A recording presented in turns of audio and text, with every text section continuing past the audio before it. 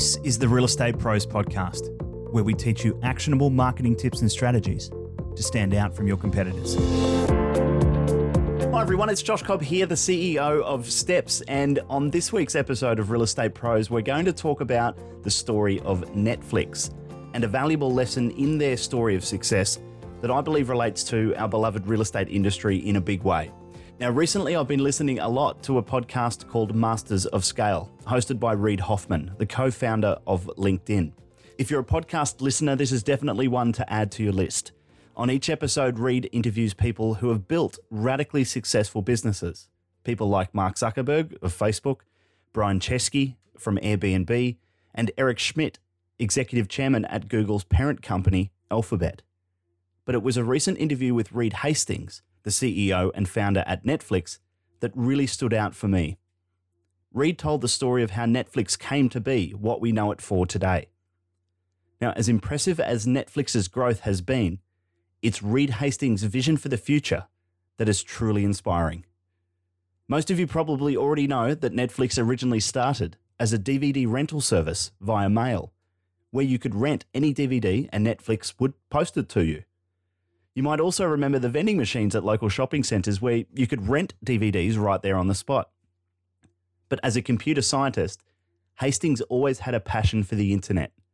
And after years of delivering DVDs by mail, Netflix launched its online streaming service in 2007, having delivered more than 1 billion DVDs.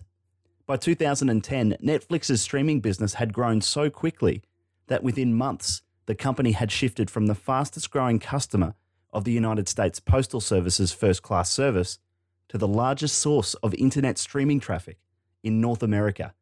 On September 18, 2011, Netflix announced its intentions to rebrand and restructure its DVD home media rental service as an independent subsidiary, separating DVD rentals from its streaming services.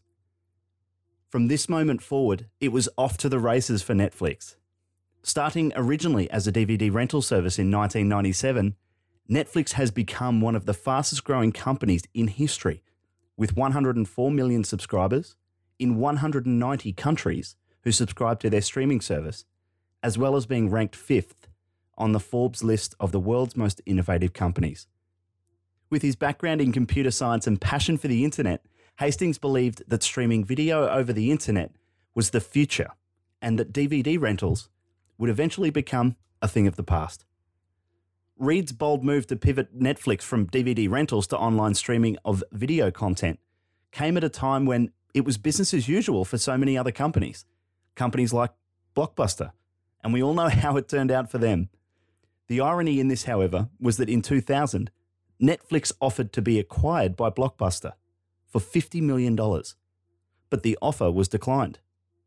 Today, Netflix is worth roughly $60 billion US. So if you could peek into the future of what your business looks like in 5 or 10 years' time, would it look exactly the same as it does today? I believe right now is the most exciting time to be in real estate. We've never had more tools and technology at our disposal to deliver an amazing customer experience, which is ultimately why Netflix, Uber, Airbnb, and all of the other cliche examples of disruption have ultimately succeeded. They've used technology to deliver a better customer experience. Due to the nature of our industry of real estate, I believe people will always be at the heart of the transaction, and thus, for the most part, agents will not be completely replaced by robots or DIY online services. Technology is already replacing many of the repeatable tasks in real estate businesses, and as computing power becomes even more powerful, we'll continue to see that list of tasks performed by computers, not humans, increase.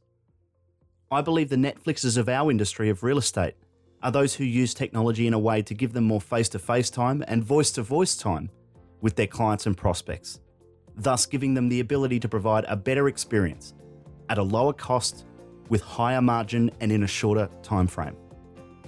Is this what you want your business to look like in 5 or 10 years' time? Then let's get started.